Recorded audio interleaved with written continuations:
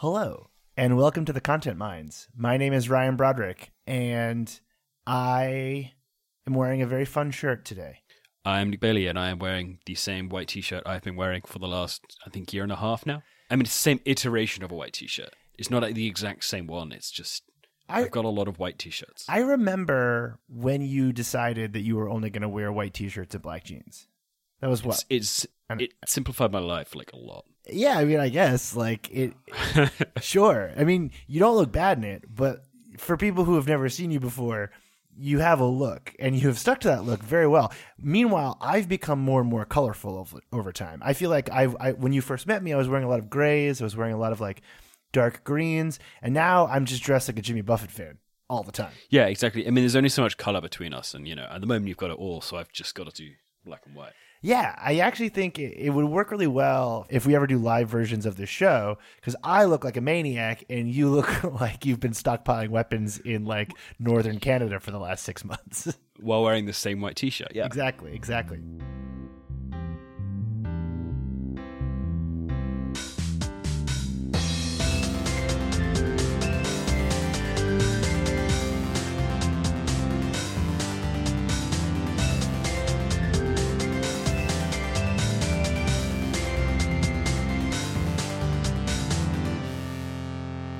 We have a very special episode this week. Luke and I got, when we first started our podcast, we were doing a ton of guests every week. And then we decided to simplify things and just really get back to the core of what makes this show work. And then after 4 months of us talking to each other, we realized that we wanted to talk to other people. That's right. I'm actually very, very sick of talking to Luke every single week. And I feel like because I edit these episodes, they're all beginning to blur together. And I can't remember what happens each week anymore. That makes sense. I think what we really need to do is just keep doing this for at least 15 years to kind of really ramp up how much we're doing. Conversations. That's the plan, though. We're going to be one of those podcasts that never gets more than 10,000 listeners, and we just go for 20 years. In 15 years, we're hey, we've actually had 100 million listens, and it's just because we've just been doing it for so long. Because we did 100 million episodes, I guess. I don't even know enough math to do that joke. Anyways, this is a lot of prologue to say that we have a guest this week. She is a returning guest. She's a dear close friend of mine. And also, I think that she is the perfect person to talk to about what we're dealing with this week, which is the end of the TV show Supernatural. And our guest is Kate's Holderness. She works at Tumblr. She understands the internet better than I do. She is an all-around beautiful person, and she's decided that she wouldn't mind wasting an hour of her time this week to explain to us what has been happening in the last 15 years of the show Supernatural. But before we do that, we have a very important bit of show business to do, because we actually owe someone an apology. What? Do we? We do owe someone an apology. Oh, no. What did we do? So, about 6 months ago, maybe a little bit less. Oh, wow. I don't know if you recall a guy called Jolyon Morm. No, wait. Hold on. First off, we haven't been doing this show for 6 months, have we? We have. This show, the predecessor show. But did we start podcasting 6 months ago? Have I been talking to you for 6 months? It's possible. I mean, now you're asking, I'm struggling a little bit. Okay, wait. So what did we do? How did we screw this up? We were quite critical of him. What did he do? Who is he? I don't even remember. He is a man who lives in a windmill, and is extremely pro EU, and attacked a fox while wearing his wife's kimono with a cricket bat. This guy, the guy who killed a fox in his backyard. Okay, I remember this, yes. And we treated him a little bit like a joke. Well, he killed a fox and then tweeted about it, right? Yeah, except over the last 2 to 3 months, he has transitioned from being a person who is primarily interested in pointless lawsuits about Brexit that are interminable and seemingly never change anything, even when he wins, to a lawyer. He was always a lawyer. Is he suing? He's not suing us, right? He's not suing us. Okay. He's suing the NHS for being too slow to give trans teenagers treatment. Oh, I like this guy. Yeah. Wow. Total twist. Okay, well, Total hold turn on. of the books. To defend us, because we're never wrong on this show, we got it right. He took that criticism to heart, and he has become a pro-trans activist. I think that us belittling him on this podcast was what helped him grow as a person. I'd like to think that that's what happens with all of our criticism on this show. I'll take that. But yeah, I just think, I think we need to accept, like, hey, someone's gone from being a, tilting at windmills, literally, to actually doing good in the world. So yeah, I wanted to bring that up because I think that's important. Now we can go on to the Kate's bit. That makes me very happy. And also, definitely surprising that a British person decided to become pro-trans. I gotta say, that's a real surprise for you guys. Yeah, here's like a bang on the money of the person who would not do this. Like, demographically, what he's interested in, all that stuff is like, oh, this is going to go the wrong way. But no, he's gone entirely he's reverse Graham Linehan. I'm into it. Yeah.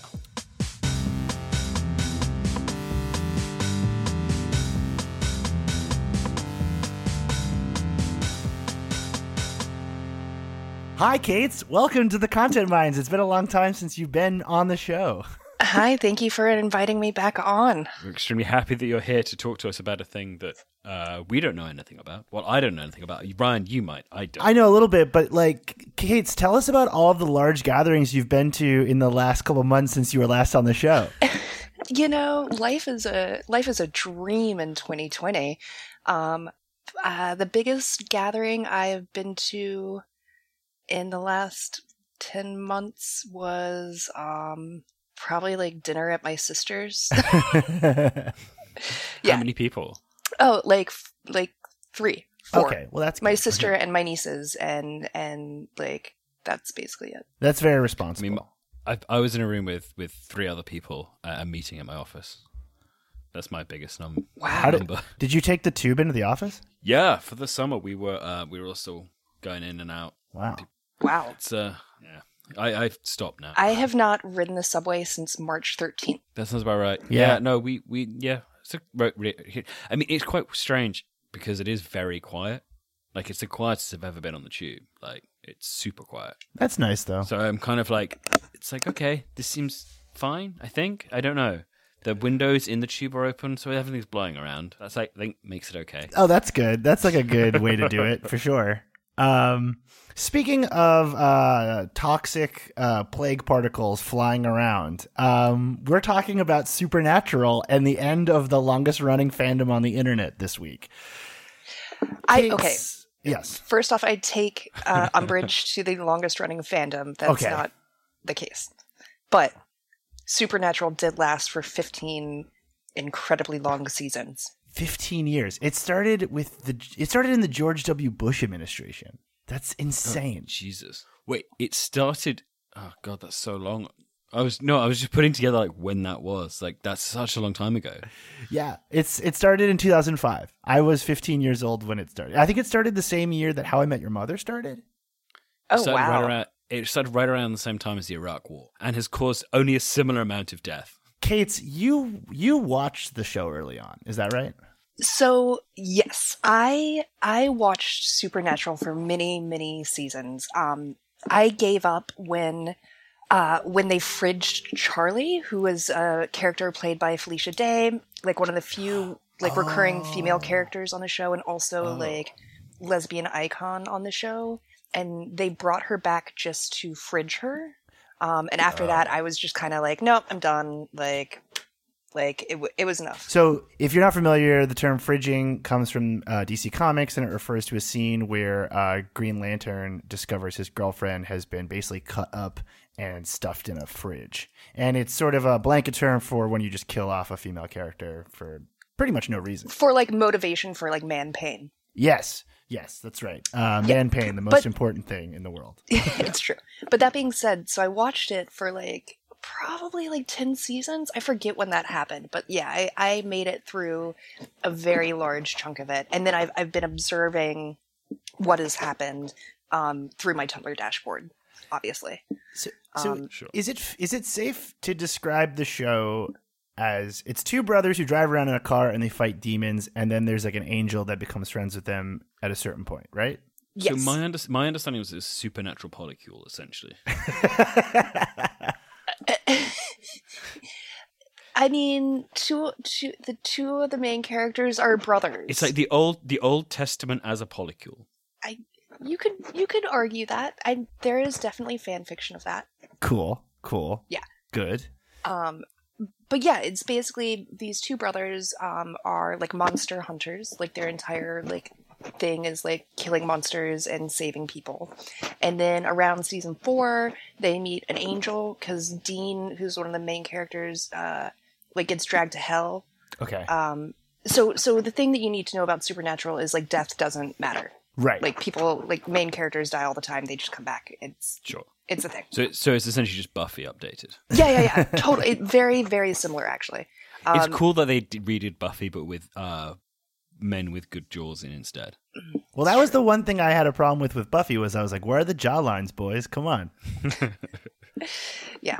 They don't have, and the facial hair, you know, like a good beard. It's important. Are there beards in Supernatural? I've never seen them with beards. And scruff. Yeah. Okay. Yeah, okay. their names are Dean and Simon. So, okay, wait. So as I understand it, actually no, Kate, you might not remember this. I asked you in 2012 if I should watch Supernatural, and you said yes, but you've got to give it like 5 seasons before it gets good. And I was like, no, thank you. I'm not doing that. I'm never going to do that. Okay, what is the over under on how long you have to? When someone says like, okay, but you have to give it X number of seasons to get good. I'll give it 1 season. 1 season. Yeah. Are Okay, you talking? yeah. But are you talking like an American TV show season or like a British TV show season? 1 season. You'll be done with a British show by the time you get to midpoint of the first season in American terms. The longest I've waited for a show to get good, and I finally gave up, was Lucifer. Because I was told that by the Netflix season, which I think is season 3, it gets totally great. But I did not realize that the 2 seasons before the Netflix season are, I think, 25 episodes each. So that's 50 hours to get to it to be good. And I was like, I can't do this. I just can't do this. Supernatural's the same way. Okay. It's just, you know, it's like 23 episodes a season. They're like 44 minutes long. You know, like it's a commitment. It's a commitment. But like the fascinating thing is that like, you know, like the fandom like fell in love with these characters and like seeing them evolve from like, you know, these like essentially babies at the beginning of the series to where it ends up. Like, I don't know, it's been really interesting to like watch the fandom grow up in the same way that like the characters grew up in a lot of ways. I don't know, it's interesting. This is what it makes me like wonder why, because they are like wonder why what? In the nicest possible way. They seem to be 2 people. I've watched clips of this thing. I've observed them from afar. I don't understand why these 2 particular white dudes with good jawlines were the people who became the center of the biggest fandom of all time. Okay, Luke, I will posit a thought experiment to you. Our listeners might not know this, but I know this about you, which is that you really liked How I Met Your Mother. Yeah. Would you have waited 15 years for an ending of How I Met Your Mother if it had just kept going? No. Well, no. Okay, so there's a difference between, like, I would have come back to the show to see, oh, they're actually going to end it now? Fine, I'll come back and end it now. But okay. I would not have been passionate about it for that length of time, because I was not passionate about it for, like, for the clarity, it was a show we used to watch a lot at uni. Okay. And I don't really remember why, but it was a thing, and after I left uni, I kind of stopped watching it, and then I don't know the. You don't have to explain. You don't have to explain. This is a safe no, space. But like it is because it's the thing of there's very few shows which have lasted 10 years and I have watched for 10 years in real time. And I think I'm trying to remember how long How I Met Your Mother was, 8 seasons maybe, and I didn't make it to the end of that. Like I think on the last season I was like, oh, this is ending now, and I went back and like watched the last 2 seasons or something. Okay, here's one for you. Supernatural started 3 years before Iron Man and ended 1 year after Endgame. Right. See, that's crazy. And this is my question. What I don't understand is why you watched them for 15 years. Like, that's such a long time. That's such a long time. It's such a long time. But like, and as someone who, you know, as we have established, did not watch it for 15 years. Right. It's one of those fandoms that you can like go in and out of. Kind of like Doctor Who.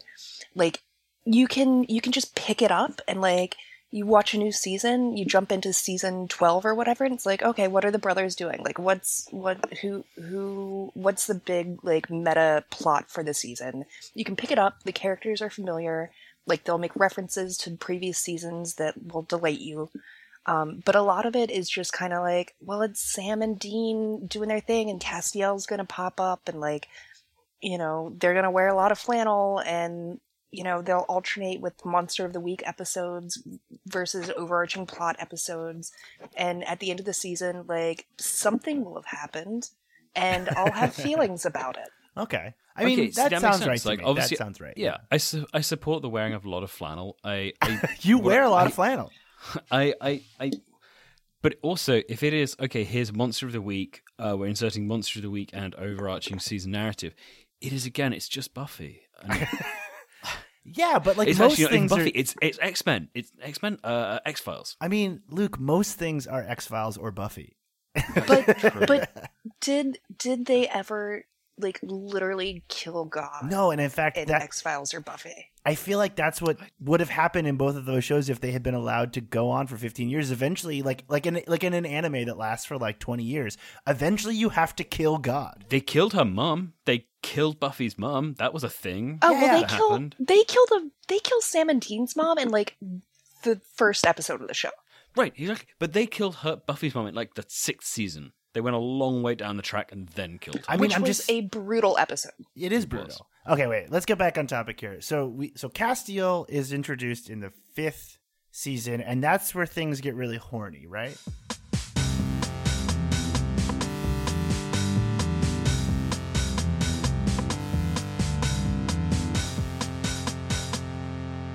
I'm sorry. Wait, I'm sorry. This major character doesn't appear until significantly through the series. Correct. Yes. So the first 3 or 4 seasons are just filler. They're just, a prologue. Well, no, I mean, because you're establishing this world that the brothers live in and blah, blah, blah. Like, I think originally, like, Castiel, who premiered in season 4. At the end, I think, right? Wasn't originally meant to be, like, a main character. Like, he was going to have a plot, he was going to recur a couple of times, it was going to be a thing, but then the chemistry that the actor Misha Collins had with Jared Padalecki and Jensen Ackles was, like, outrageous, and the fans lost their collective shit over this Angel because he's got this deep voice, he's incredibly handsome, he has very piercing blue eyes, he has a great jawline. He has a beautiful jawline. He wears a trench coat, which was very big in like 2008 or whatever. That's true. Yeah, that is true. I don't remember that bit, but sure. He's got like very like easy to cosplay look. Yes, super easy to cosplay, and like was a very compelling character when he was introduced, because like it was the first time that I remember that like, like there are demons, yeah, but like then you've got this angel, and like he's not human. Like his whole character arc, Castiel's whole character arc is like being the celestial immortal being who is fundamentally changed by his relationships with human characters. Like he becomes more human throughout the series. There's a whole thing in 15-18 season 50, this most recent season, there's a whole thing that I'm sure we're going to talk about. But he becomes human. He opens himself to love. He is changed, and like that really resonated, I think, with fans of like, okay, like I can have this vulnerability in a way that like the other characters on the show, especially Dean, like doesn't show vulnerability in that way. So he's Angel from Buffy. Luke, you cannot continue this for the full hour of this show. I will lose my goddamn mind. So is that why they pair? Is do you remember when Destiel like appeared? Do you know where you were when like Destiel started showing up on the internet? That's for those listening. That's the fan pairing of Dean and Castiel. Yeah, I remember. So I wasn't on Tumblr when Castiel first came on board. I joined Tumblr in 2011. But I was definitely aware of that ship from like Twitter and stuff. Yeah, I remember it as well. It was like, so I was on Tumblr from 2008 on, but it felt very much like Tumblr culture didn't exist in like till 2010, which we've spoken about on the show before. And it felt like Destiel was part of like the first wave of like making a pop culture out of Tumblr culture. Oh yeah, Super Hulock. It was all Super Hulock. It was John Locke and Destiel and like whoever was being, I guess it would be like Ten and Rose. I think it was Ten and Rose. Yeah. yeah, that was a huge deal when I I was a fandom blogger when I first joined Tumblr. I was a fucking Super Hulak blogger. Did you ever cosplay? I talked about my feels. Did you ever cosplay a Super like a Super Hulak thing? I cosplayed as the Fourth Doctor once. Oh, I remember that actually. Yeah. Fourth Doctor was Tom Baker, right? Yes, Tom Baker. I had a 16-foot long scarf and a floppy hat.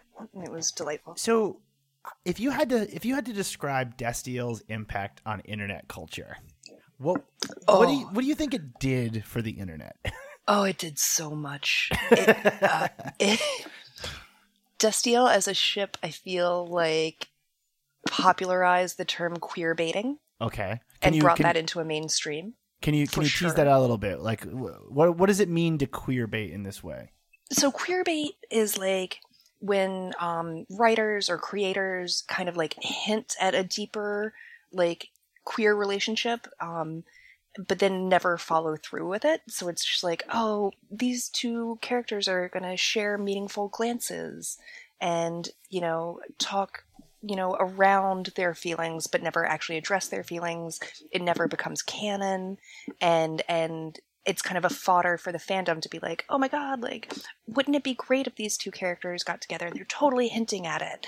And then there's no follow through. That's queer baiting. So what I find really interesting about this, right, is that because it's a show that never really broke out, like that's not fair. It's not that it didn't break out; it's that it never became like a huge show. It was always as it went on, it became more and more instant, kind of supported by this really dedicated group of fans. It meant that they were kind of playing into this much more than they might have been otherwise. Like they were playing into quite a weird group of like. Oh yeah. They were playing into like really specific narratives that were being crafted. They could see very visually, like. And they reference this. So in the 200th episode of Supernatural, which is, I believe, called Fanfiction. Oh, God. Nice. So the plot of this show is just like bananas. In the show Supernatural, there's a character named Chuck who is in fact God. Okay. Like actual God. Okay. Yeah. Sure. And in the show, he also is an author who writes books about two characters named Sam and Dean Winchester who hunt monsters and do all this stuff. Oh, for God's sake. So in the 200th episode, they go to this high school who is putting on a high school play based off of the books about Sam and Dean Winchester.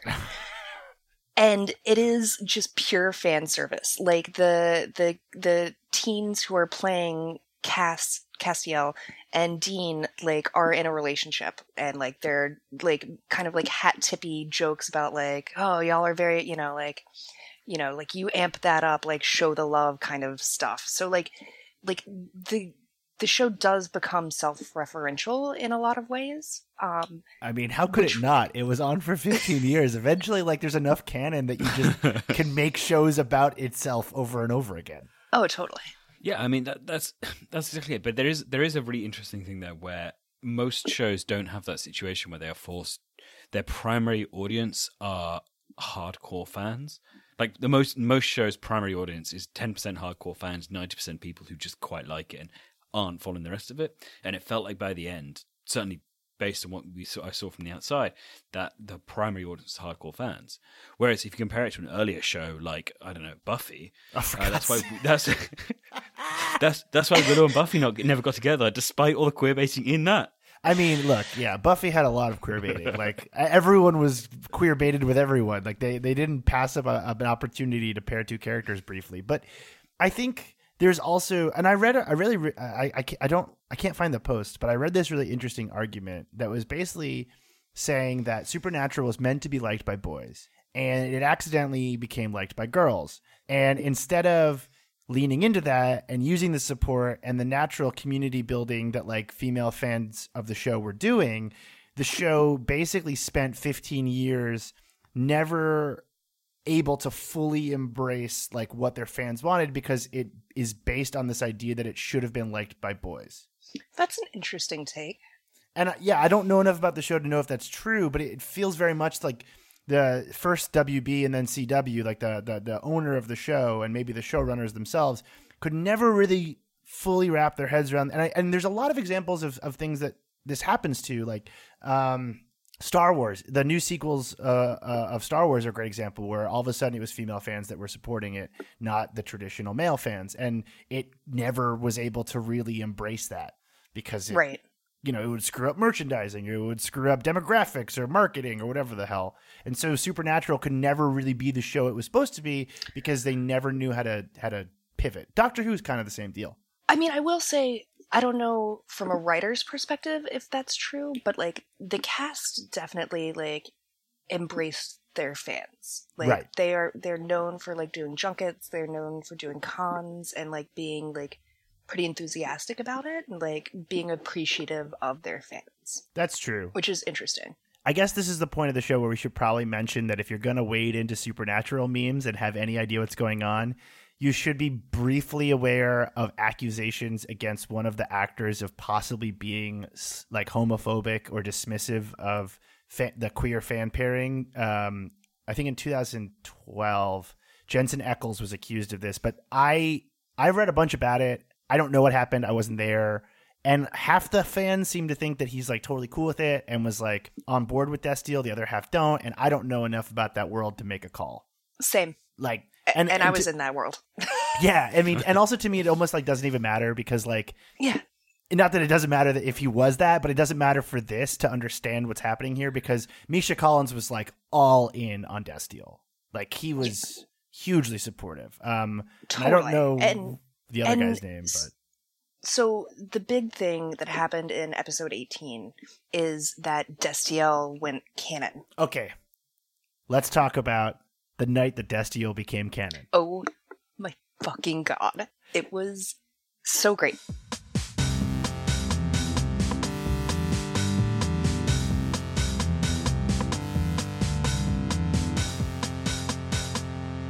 So I was like just sitting at home like I am every day and every night and I get a text from my boss at like 9:45 on like a Thursday or whatever, and it's just in all caps, Destiel is canon. I love that the internal communications of Tumblr are exactly what people would think the internal communications of Tumblr are. Oh yeah. Yeah, no, and so it was great. So immediately I went to work, and like it was like, well, we got to do some shit, and like so it took place. It went canon in the midst of rumors of Vladimir Putin resigning due to health issues, and also unknown presidential election results. So it was in the middle of that week where we didn't know who was going to be president. Everything was terrible. Everything was awful. There were rumors Putin was going to be resigning, and it became what I refer to, and many people now on Tumblr refer to as Super Putin election. Oh, for God's sake. As opposed to Super Hulak, where like it was just like this glorious like clusterfuck of like people reacting to Castiel confessing his love to Dean, like literally saying like, Dean, I love you, and then immediately getting dragged to like super hell. Right. Which the fans have been referring to as super mega gay hell. And if you type that into any social network right now, you will see nothing but Supernatural content. Oh, I should also say Putin is probably not resigning. The thing that was traveling around was a British tabloid claiming that he was going to step down due to Parkinson's. And for some reason, that just happened to like hit a nerve on Tumblr for some reason at that exact moment. Yeah. So exactly. And there were all these memes about like, was anyone going to tell me Putin is resigning, or did I have to read about it myself in a Destiel is canon post? You know, like it's just like there's so much good content. There's so much good content about this thing. And so it went canon, like Tumblr broke basically. Like these blogs that I've been following for 10 years essentially like came back out of nowhere and were like, and I did the same thing. I was like reblogging like memes and shit, and I was just like, oh, this is what joy feels like. Like this is what joy feels like. Did you have a dedicated Super Hulak account, or was it your main? Oh no, Were you Super Hulak on main? You have a secret one, don't you? So I have a very long neglected side blog for fandom purposes only, where I tried to kind of silo some of my like unhinged fandom energy into this like side blog that was not connected to my main account. But then I just stopped caring because cringe culture is dead, and like fuck it, nothing matters. I think that's like that to me, and you and I, Kate, so we spoke about this like a little bit as this was happening, but it felt very much like, you know, it was looking like Trump was probably going to lose, and Destiel was canon, and like Tumblr was on like full blast, and like the connective tissue between like fandom Twitter and fandom Tumblr was like completely connected. Everyone was touching the third guardrail. Memes were back. It was like this thing that had been dormant for like 5 or 6 years had reawoken, and it felt great. Like it felt the way the internet used to feel every day. It was honestly beautiful. Like, I worked a lot that night. We did a whole bunch of stuff. Like it was so much fun. And then this series finale happened. All right. And that was a little rough. So let's talk about the finale. So I'm just going to really quickly try to sum up what I think happened here, and then you can tell me if I'm wrong. Okay. They hunt vampires, and those vampires are wearing like clown masks, and then Dean gets stabbed in the back by a rusty nail in a barn, and then he gets tetanus or something, and he dies. And then he goes to heaven, and in heaven, his car is there, so that his car goes to heaven with him. And heaven is depicted as like a cul-de-sac or like a suburban neighborhood, and he gets in his car to drive. Meanwhile, on Earth, his brother Dean lives his life. And his brother Sam. His brother Sam lives his life. Sam has a son. He names Dean. Sam has a really bad wig. Then Sam dies of old age. And then he goes to heaven. And then Dean pulls up in the heaven car. And he's like, get into the heaven car. And they drive off. And Castiel's never seen. And he's mentioned off screen as like being brought back to heaven. And that's it. Yeah, that's it. That's the finale. Cool. Sounds good. I don't know how they took 50 years together. Perfect. Great payoff. The fucking reaction to that was so funny to me to see. Like, as someone who was at one time deeply invested in this show, like it was fitting in a way that the final episode was a Monster of the Week episode. Right. Like that's what the show kind of started out as. Like, that was fitting. That I was like, okay, sure. The rusty nail thing killed by a vampire juggalo, like that is a little sus to me. And then so then Dean goes to heaven, which has been like recreated by apparently like this character named Jack, who's like their adopted son, sort of. I don't really know. Jack was not on the show when I watched it. But okay. There's basically a new god, Jack, and Jack he rebuilds. Is God. Yeah, apparently. Okay. And the only mention of Castiel is like Dean's talking to Bobby, who's like their surrogate dad, because like Jeffrey Dean Morgan, who played their actual dad, like is like John Winchester. Did he die? He always dies. Oh, probably. I assume so. Yeah. Cool. But so there's this character Bobby, hugely popular character. Everyone loves him. He's a great character. And Dean's basically like, oh, this place is nice. You know, Jack do all of this. And the one line about Castiel is Bobby is like, well, you know, Cass helped.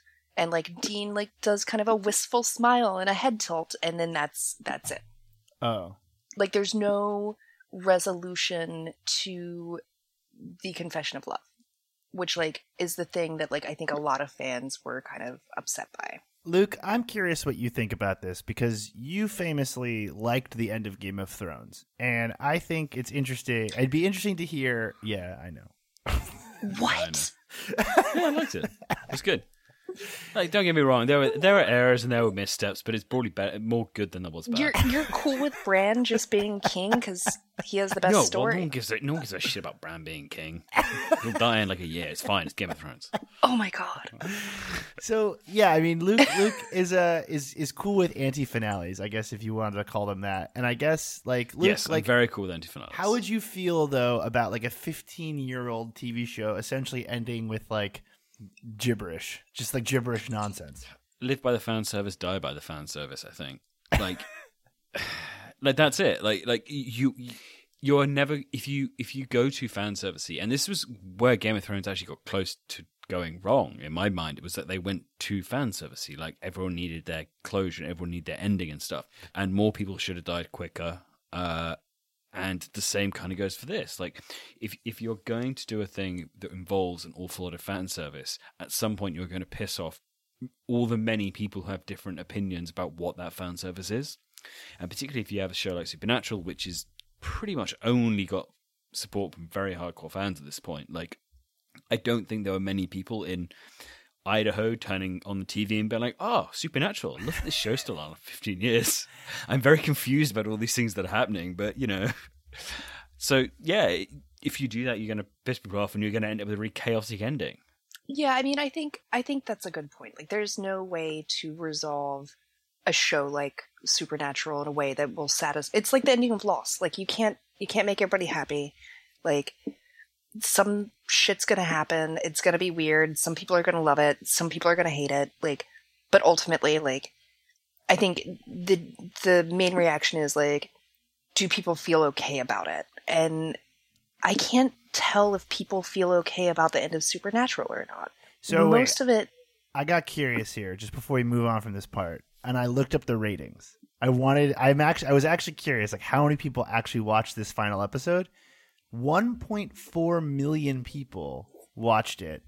By comparison, the top show of the night across everything was Grey's Anatomy with 5.7 million. So it wasn't like no one watched this. That chess show on Netflix was watched by 62 million people. Yeah, well, okay, by modern standards, like, no one's watching TV. But, like, 1.4 million people watching Supernatural is, like, that's pretty good. And apparently... And that's not counting, like, illegal streams that people are doing. Absolutely. And apparently, like, it was pulling in, like, over 1 million views, like, fairly consistently. That's true. That's on the CW, so yeah. So, you know, but I think you are right that most people, like, probably have no idea what's going on in this show because, like, you can't keep up with everything that's happened. Like, it's impossible. Yeah.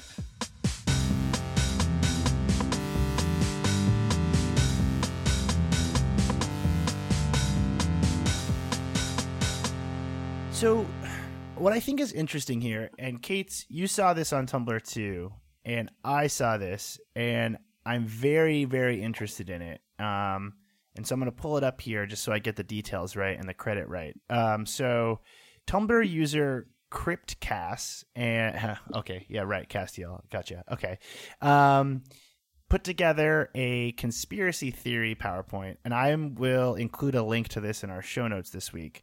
But I find it very compelling, and I'm going to try to sum up it as best I can, as quickly as I can. But it basically argues that because of COVID, the last episode that was filmed was the Declaration of Love. Also, interestingly, the Declaration of Love scene in Brazil had Dean saying, "I love you too."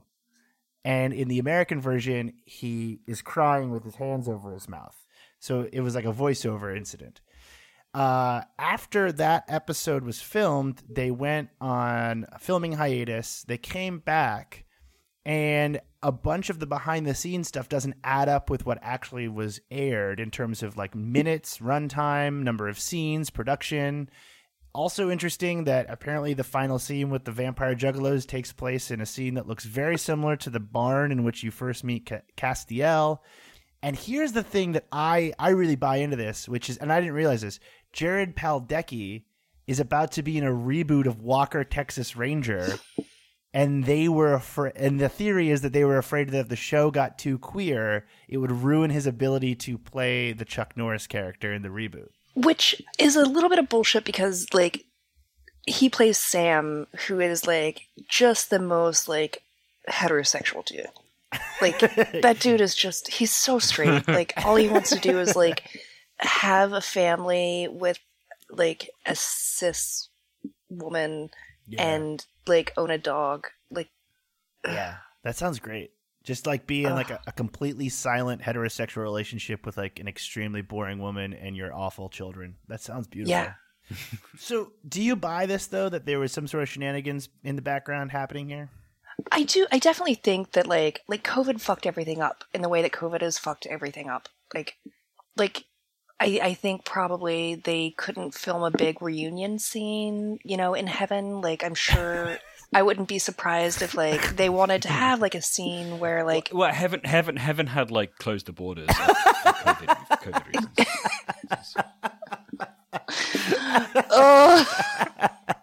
That's right. I mean, Supernatural does take place in America. Sam and Dean had to download the Heaven contact tracing app and check in with the QR code every day to make sure that they didn't give God COVID. Yep. But yeah, I think I suspect it probably like messed some shit up because it's all filmed in Vancouver. Like, like trying to rally, even like 10 of the core main cast members. You think people like Mark Sheppard or Felicia Day or any of these other like major like recurring characters, like trying to get them to be able to travel and film a big group series, like logistically, like that's difficult. Yeah. So I would not be surprised at all if COVID, forced them to pivot in a way that like was unanticipated. To what extent, I'm not sure. Yeah. I mean, because I could totally see it's just as believable that they decided to axe like the fully gay reveal as it is believable that they just screwed up the ending because it's a CW show that's been on air for 15 years and like there's no way to end that show properly. Yeah, just every time they come up with a plot line, they're like, all right, cool, we think we've got everything. And then they pull something out of a drawer and like, we forgot this one. And just like things coming off the walls and them trying to like pin it up and be like, how do we fit that one? And yeah, that's a nightmare. No one wants to end a 15-season show. God, Jesus. Like, can't do that. I mean, but Luke, we've encountered this a bunch in the course of making this show, which is like fandom armies creating the idea of like a secret cut or an alternate script or something like this. And like, what do you think it means when this like this just keeps popping up? Like, it almost feels like it's just going to happen if the fans don't universally love however you end their favorite thing. I think we're at the point where weirdly Netflix have done the correct thing by only running every show for 2 seasons, because that's all you can do. After 2 seasons, everything's a nightmare and it's all gone horribly wrong. Yeah, it's true. I mean, also just like if you keep it at 2 seasons, it's very, very unlikely that it becomes like, an obsession for people. There are certain shows though that have had, very dedicated fan bases that have ended in a way that satisfied those fan bases. I'm thinking specifically of She-Ra and the Princesses of Power. Yep. That was a wildly popular show, and in the end, Catra Adora went canon. Catra and Adora like got together, confessed their love. That's true. Like, and and fans lost it. They loved it.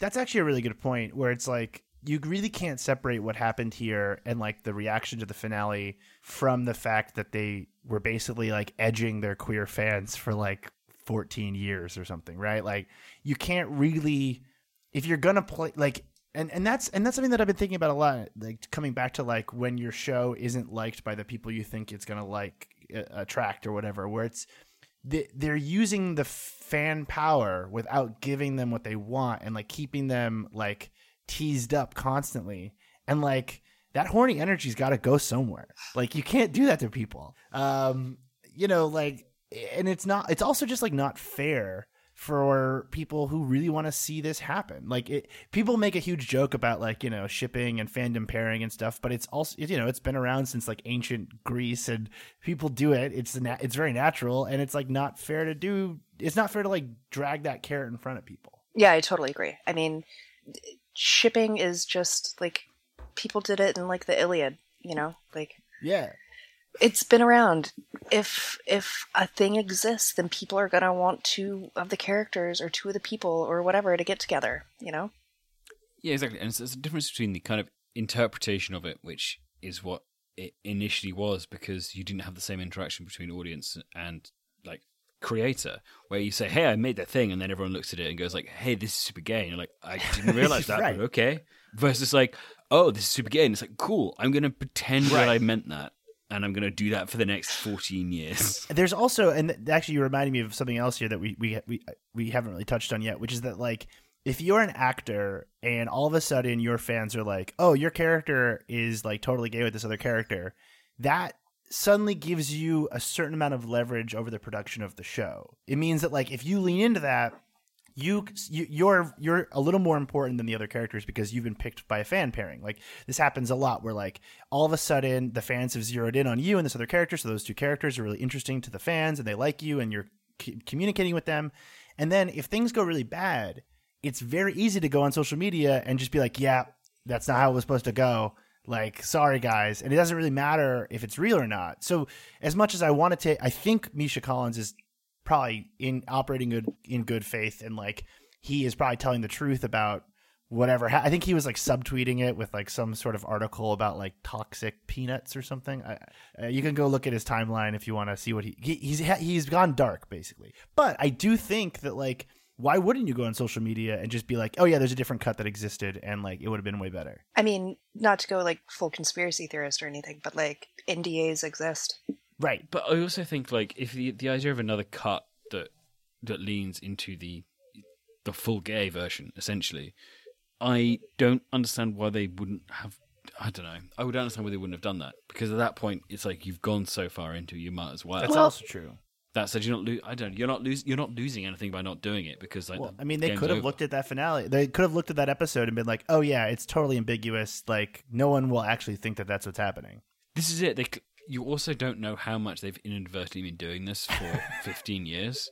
And been like, well, this season was the season we finally put it to bed. And then they're looking at Tumblr being like, how did this happen? Why did we suddenly do all these lingering looks? Wait, are you suggesting there's like a thing where like over the last 15 years, they have constantly been trying not to queerbait, but then accidentally just continuing to queerbait in like deeper and deeper ways? I mean, that would be the Kafkaesque version of it. It would be the Dave Eggers version of just getting like stuck in this loop of just constantly accidentally queerbaiting by attempting to stop queerbaiting. I mean, possible, but I don't know. I think there's also like definitely an incentive from larger companies that own these shows to keep the fans like fighting amongst each other. Like we've seen this with Star Wars. We've seen this with the DC movies. Like it is totally in the corporate best interest to like kind of make fans fight amongst each other. I mean, obviously the best thing is to just deliver a good product and make people happy. But if you can't do that, which is complicated. Let's not go unrealistic. Yeah, that's complicated and difficult. And so far Marvel has been the only one to come even close to doing it. But like if you can't pull that off, like why wouldn't you just like stoke some like weird suspicion and paranoia among your fan base, because it keeps it going. Like it's like a free publicity engine that just will continue. I don't know if we're giving them more credit than we should. Like, yeah. The showrunners just have an idea about, these brothers and their angel friend who save people and kill monsters and get like actually beat up by God, like like I don't know. I mean, like they might not be paying attention to any of this kind of online discourse, and they might just be like, nope, this is our show. Like we're just doing it. And like Castiel told Dean he loved him and it was platonic or whatever, like it's a way of showing Castiel's like burgeoning humanity or whatever, I love that theory that like they just like they thought they nailed it. They're just like, we nailed it. Yeah, we did it. We gave everyone what they wanted, and then we ended it on like a beautiful, quiet Monster of the Week episode, and then that's cars in heaven, and the cars the meme that Kate's and I have been sharing back and forth different versions of is that Castiel went to super mega gay hell, but the car went to turbo heaven. What, like the heaven from the Cars movies? Yeah, so people are saying that now Supernatural and Pixar's Cars exist in the same cinematic universe because the car went to heaven at the end of Supernatural. That makes sense. Which means that also stacks up because, as we know, Cars is in the same universe as all the other Pixar movies. So that means Supernatural is in the same universe as Frozen. Oh, well, see, that I would like. That also had problems with queer baiting. So, like, I totally understand why, like, that they would be in the same universe. Yeah, that makes sense to me. Wait, Frozen's not Pixar. It's Frozen. I don't know, man. I kind of winged it there. I couldn't remember the Cars theory. The Cars unifying theory of Pixar. And I Ratatouille and Toy Story are in the Pixar universe, and WALL-E. Right. Well, WALL-E is, yeah. That's my big shipping, is that I ship the fat captain from the WALL-E spaceship with WALL-E. That's my major fan pairing. Sure. Is hashtag Wapton. Oh, I hate you. I didn't know that was a thing. It's not. I just made that up, but it sounded pretty funny. It was a made up thing, right? Yeah. It was a made up thing until I just said that on this show, and now it will become real. But yeah, I'm sure there's fan art of that somewhere on DeviantArt. if you're listening to the show and you'd like to draw a incredibly graphic depiction of Wally, Wally making love to the captain from Wally, please send that to me. I just want to see Wally and the captain from Wally doing the TikTok wet ass pussy dance. But is he in the chair? Is he in the hover chair? Because he doesn't have any bones, remember? No, he can't. Because you can't do the dance. But he doesn't have... Like, he stands up at the end with like a big giant baby. But all the It's fine. Walmart baby people don't have bones in the right places anymore, right? Like, No, they have bones. They just can't stand. not in my version. They have no bones in my version. Okay. Right. So, Kates, I consider you like, the expert on Tumblr culture, and I feel like what we've been talking about this week is centered around the idea of like TV shows, movies, the people who make them still not really understanding that like there's this entire world that hangs out predominantly on Tumblr that has a lot of opinions and a lot of thoughts and a lot of feelings about what you're making. And it's crazy to me that like more people aren't figuring out how to do this correctly. Like, why do you think it's still taken like almost 15 years, I guess, for creators to understand that like there's going to be a bunch of people on the internet that are going to have reactions to what you just made?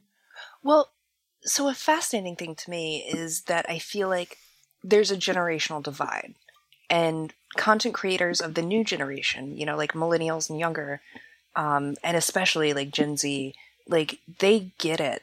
You look at somebody like Thomas Sanders or like Markiplier and Crank Gameplays just did this thing called Unus Annus that just ended, which was they uploaded a video. Is that a sex thing? No, Unus Annus. It's Latin for 1 year.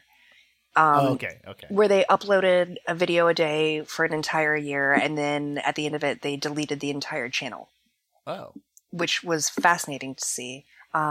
And they engaged with their followers, they engaged with their community in a really interesting way. And then you look at I'm deeply academically obsessed with Minecraft YouTubers right now. Okay. Yeah. Like the Minecraft streamers basically are having a huge moment. There's this thing called the Dream SMP server where a bunch of these people get together and they're essentially role playing this huge storyline, and they're engaging with their followers, they're engaging with their users, their community, and they're presenting a story like Thomas Sanders, like Markiplier, these streamers like Corpse Husband. They are creating content that is able to be adaptive in a way that something like a produced 24 episode long TV series can't be adapted in that same way. They don't have a huge production company, they don't have script writers, they don't they don't have a budget for all of this shit in the same way that younger people, even there's a really popular show called The Owl House. It's an animated show. Oh, yeah. I've seen fan art of it. Yeah, it's super duper popular, but also adaptive in a way, and kind of produced by a showrunner who is younger, who is part of this generational trend of okay, well, no, we're gonna make our stuff more progressive. We're gonna make it so it's not three white dudes hanging out in a 67 Chevy Impala.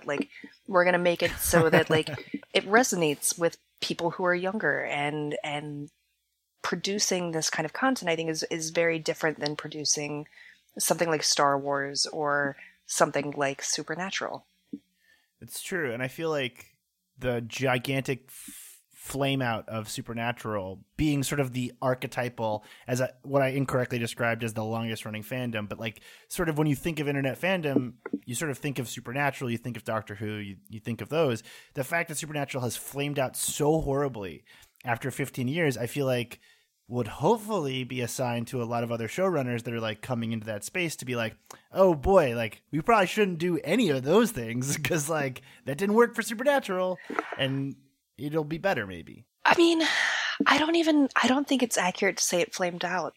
I think this is not with a bang, but with a whimper kind of thing. You know, it's kind of like, okay, well, it had to end, and it ended. And some people were happy, and some people were not, and it's over now. The one thing you can say about Supernatural is it ended. It sure isn't a show anymore. That show sure stopped being on TV.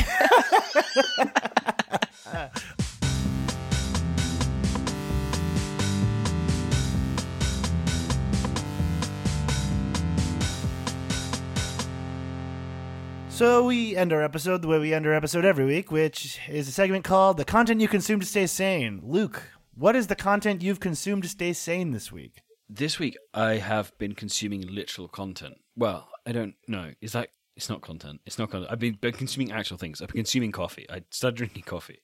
So can you explain why this is a big deal for you, an adult man, to start drinking coffee? It's a big deal because I drink an awful lot of Coke Zero. I drink, like, obscene amounts of Coke Zero. You drink a disgusting amount of Coke. Like a horrific. 6-pack, like, every couple days. Bad. Yeah, that's how much. No, it was... Thing is, during the summer, I more or less stopped for, like, an extended period of time because, well, summer. Lockdown 1, UK lockdown 1, I pretty much stopped for an extended period of time because I couldn't go anywhere else. Drank a lot of water. That's good. Fine. It was all good. And then, lockdown ended, and now we can go to the shop again, and I went to the shop and bought an awful lot of Coke Zero, a lot. So I bought one of those, like, mocha pots, like mocha pots, I don't know what they're called. We stick it on the top of the hob, boil it, put a load of coffee There's in. so much British shit that you just said in that sentence that is, like, indecipherable. No, this isn't British. This isn't British. First of all, it's stovetop instead of hob. Okay, well, I'm not going to get into that, but no, it's... You're talking about a coffee pot. You're making coffee on the stove. Yeah, like a stovetop coffee pot. Why don't you just get a coffee maker? Dude, you used to make coffee by boiling water in a saucepan, then pouring it through a filter. I did that once.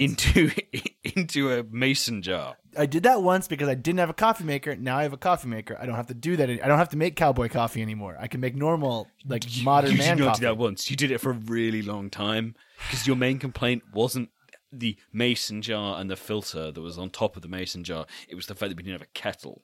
I didn't, but then I got a kettle. I've upgraded considerably since then. Those were very dark times. I was a young 25-year-old. I didn't know any better. Sure. Anyway, yeah, I've been drinking coffee. It's quite nice. That's great. That sounds great, man. Do you drink it? Do you drink it black? Like, what do you do? Yeah. Oh. Great, man. That's so good. Wait, you're supposed to put stuff in it?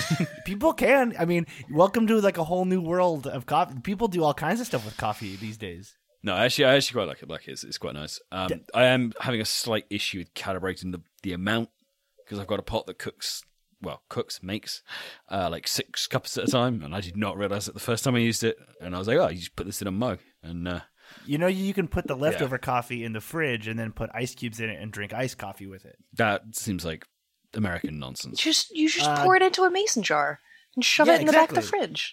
I actually don't have any mason jars now. Why don't you have mason jars? Ryan took all the mason jars. You mean I took my mason jars that I bought? Yes. Yeah. Here in Brazil, a very popular drink that is kind of like at places right now is coffee mixed with sparkling water, or like seltzer. Oh.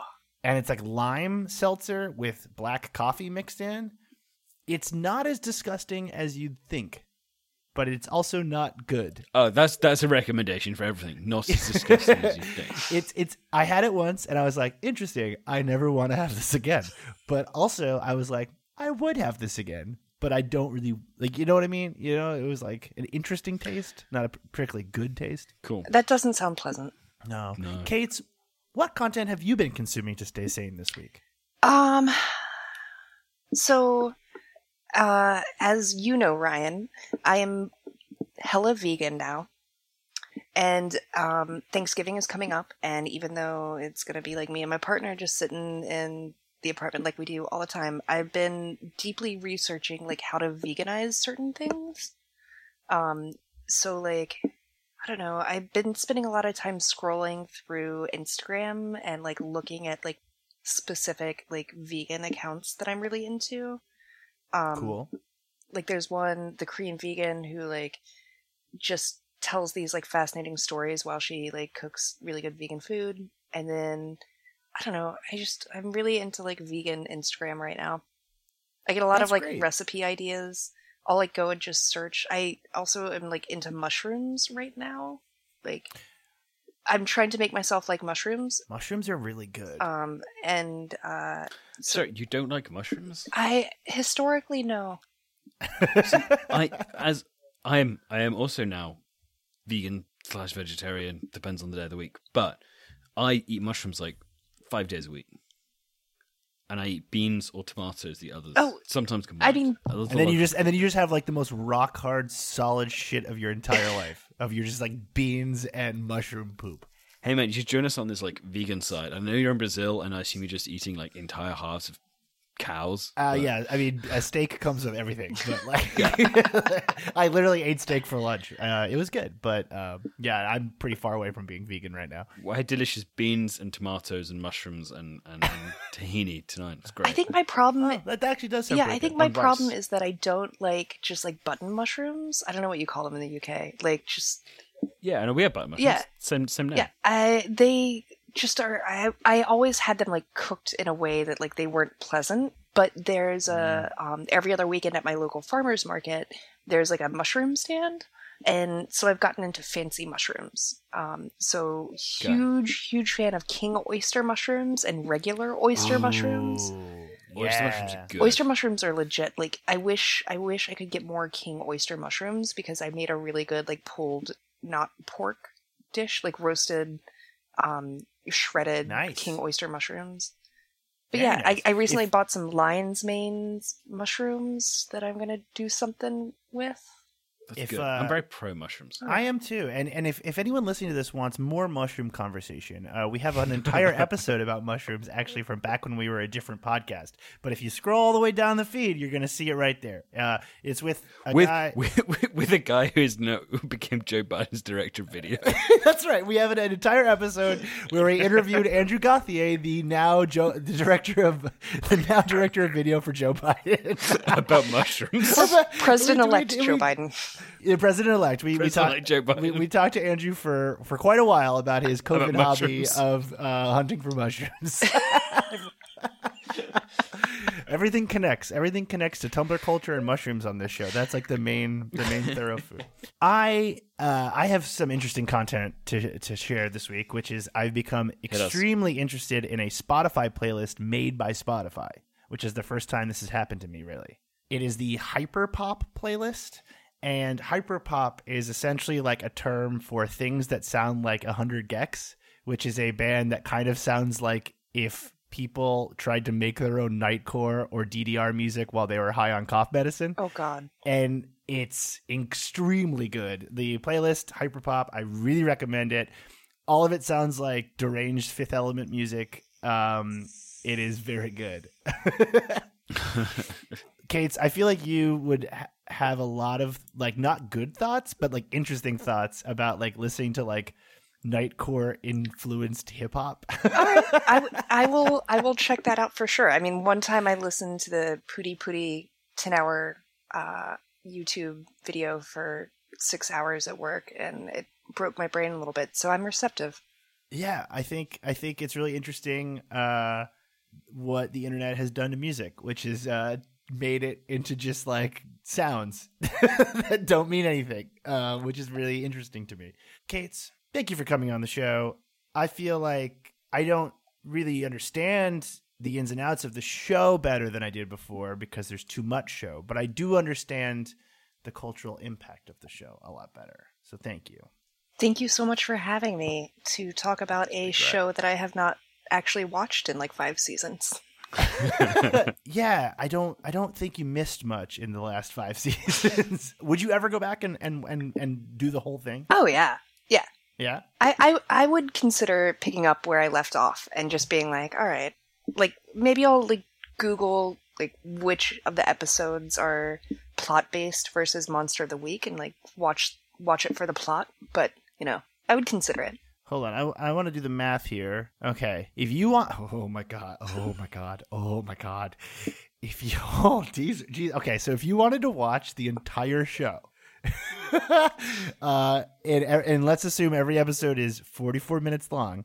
There's 324 episodes. It would be 14,256 minutes. Yes, that's how I count these shows. Like that's how I count this length of show. Hold on. And there's how many minutes in an hour? 60. So divided by 60 is 237 hours. So let's do 237 hours. Are you going to divide 237 by 24 using a calculator? Okay, it would take. What's going to happen now? Okay. It would take you basically 10 straight days staying awake the entire time to consume the entire show in one sitting. So, Luke, I have an idea for our new podcast. We should totally do this. I mean, I have a lot of holiday days I didn't use this year. So. And you're into coffee. Yeah, exactly. Luke, do you want to stay awake with me for 10 days straight watching Supernatural? Yeah, in 2 different countries, in 2 different time zones. Let's do it, man. The world's longest Zoom call. Yeah, that sounds great. Yeah, Kates, you should go back and finish it. I feel like you're close enough to the finish line that you know. I know. I gotta be emotionally prepared for that. Like mentally prepared for it more than emotionally. Like that makes sense. Yeah, I know what you mean. It's a lot. Kates, is there anything you'd like to plug, advertise? Any cool things coming up at Tumblr that people should know about? Because I actually get lots of questions from our listeners about like what's going on at Tumblr because like old people are afraid to register and make accounts and check it out. So is there anything cool coming up that people should check out?